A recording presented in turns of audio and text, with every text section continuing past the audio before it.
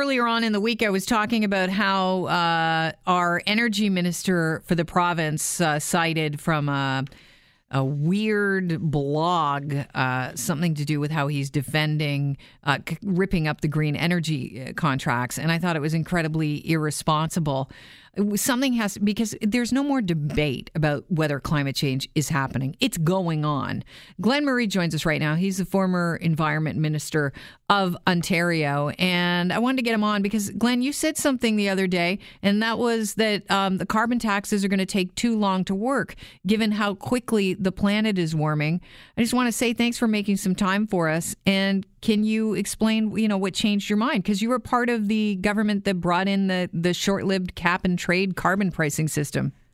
Well, I think one of the reasons that it's not going to work in the way that it needed to work was because Ontario, which is 40% of the Canadian economy, just blew up its carbon pricing system, which is a cap and trade system linked with California and Quebec, which was the only system in North America that was achieving sufficient goals. So Ontario was about 15% below 1990 levels.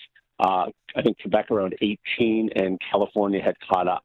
And California, Quebec, and Ontario were the only parts of the North American economy that were going to achieve levels of close to 40% by 2030. What the federal government is targeted and Canada has is 14%.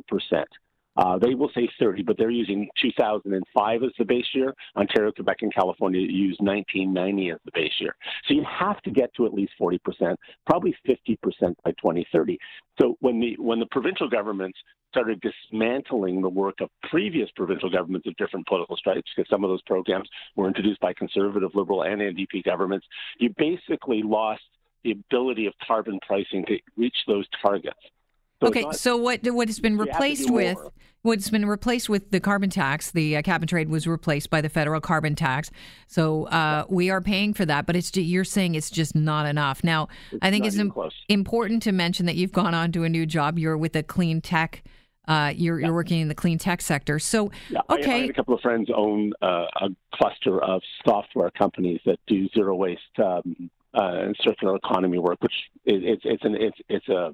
it's part of it's software that helps businesses and governments transform and meet environmental objectives. But we don't do work in this area, so I have no commercial interest in this. Okay, but you've moved on from your time as the environment minister, and right. And obviously you're moving on to other things. What do you propose that we do, if not utilize the carbon tax to mitigate climate change? Well, I think you're saying there's two tools, and a carbon tax, everyone understands what a tax is. The cap and trade system, people didn't understand. It really didn't negatively impact on anyone's life. It was pooling. It allows companies to reduce emissions. If they can't reduce those emissions, they have to buy them from another company. That accelerates the level of corporate investment in new technologies. The World Bank says that on that kind of system, you're going to reduce twice as fast as you would with any other system. That system, I think, should come back, but it's not politically likely going to happen. So you have to do direct intervention because, we're now looking at hitting 2 degrees as early as the mid-2020s, and that would start to create massive food and water shortages in the world for consumption, for our sustainability of life. The good news is the economic transformation is incredible. So what are the kinds of things you'd have to do? When we were almost a poor, bankrupt country in the 1870s, we built a national railroad. If we built a high-speed electric trains, the ones that go 300, 350 kilometers an hour coast to coast, that many other countries have, and we started to replace air travel with that, we started to phase out short-haul flights. If we started taking the $34 billion a year the World Bank estimates Canada spends in subsidizing fossil fuels and put that into the electrification of our auto industry.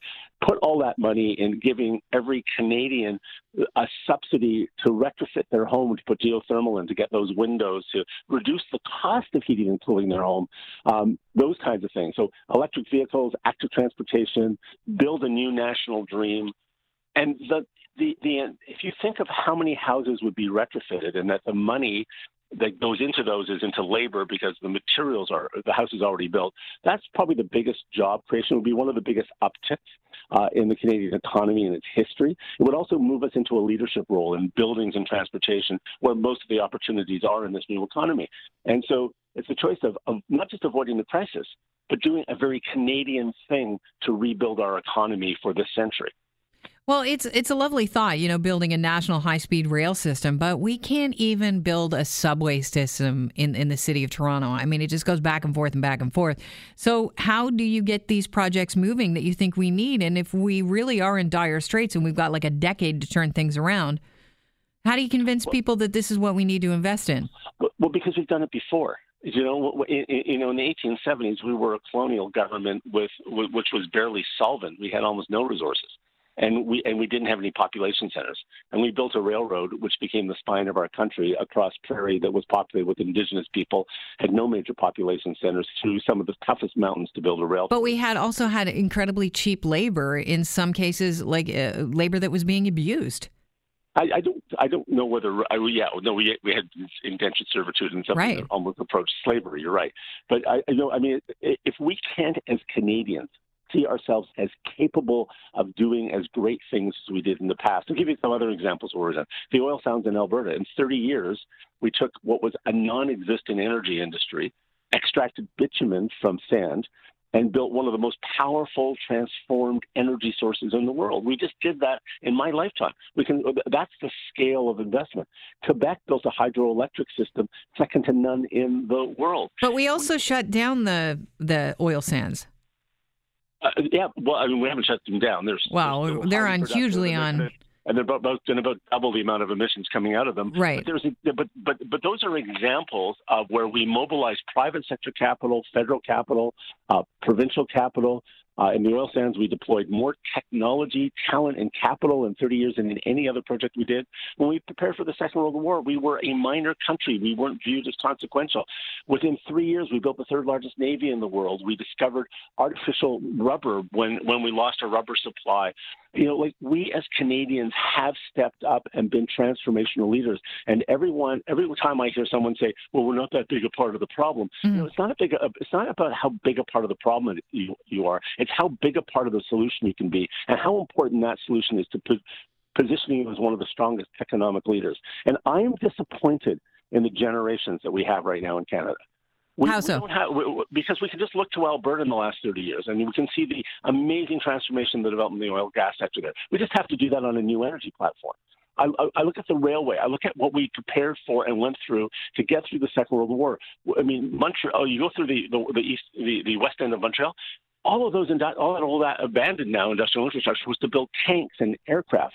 I mean, we have been purposeful in transforming our economy when we needed to do it. But we also weren't, Glenn, and I'm going to bring something into the piece of the puzzle here that is we neglect a lot. We also weren't incredibly distracted. Like, we are a nation of people that are like surfing on the net and distracted by who's wearing what on social media. Like, I think we need to reach a point where people are no longer distracted by just frivolous things that are going on, but are looking at the realities of what's going on with our future.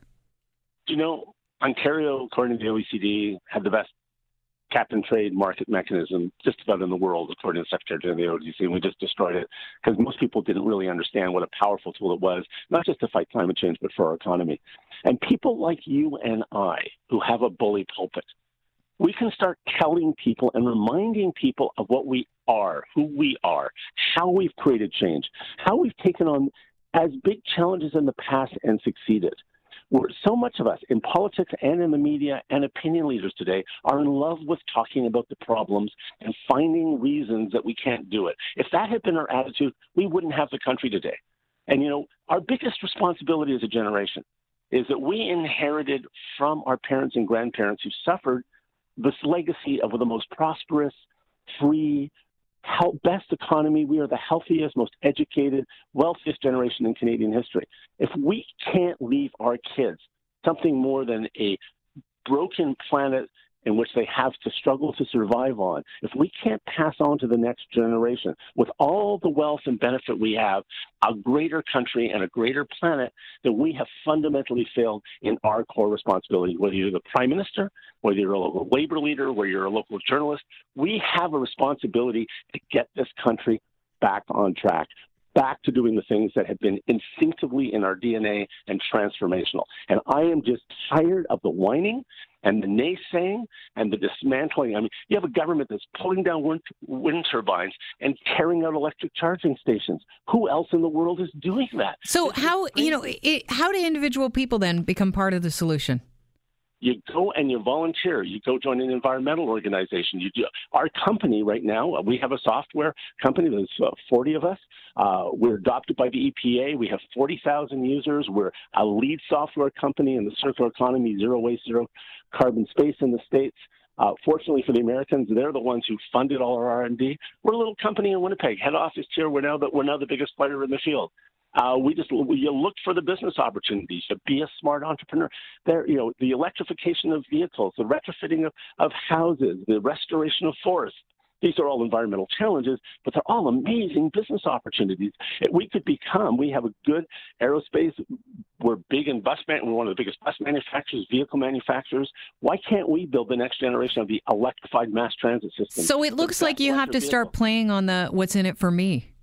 And that's the way we win people over. Yeah. No, Glenn, it's not a bad strategy. Nothing works better than markets. Yep. Capitalism and markets distribute capital, talent, and technology more efficiently.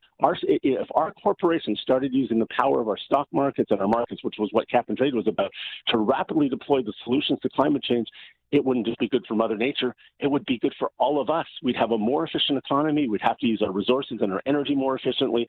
Our productivity, which has always been a thing that drags down wealth in this country, could improve. I have to leave it at that, unfortunately, Glenn. I'm so sorry. Lovely talking to you. Have a great day. Let's be a little bit more optimistic and go take the world on together. It's the Canadian thing to do. Amazing. All right. Have a great day. That's Glenn Murray, who is the former Ontario Environment Minister.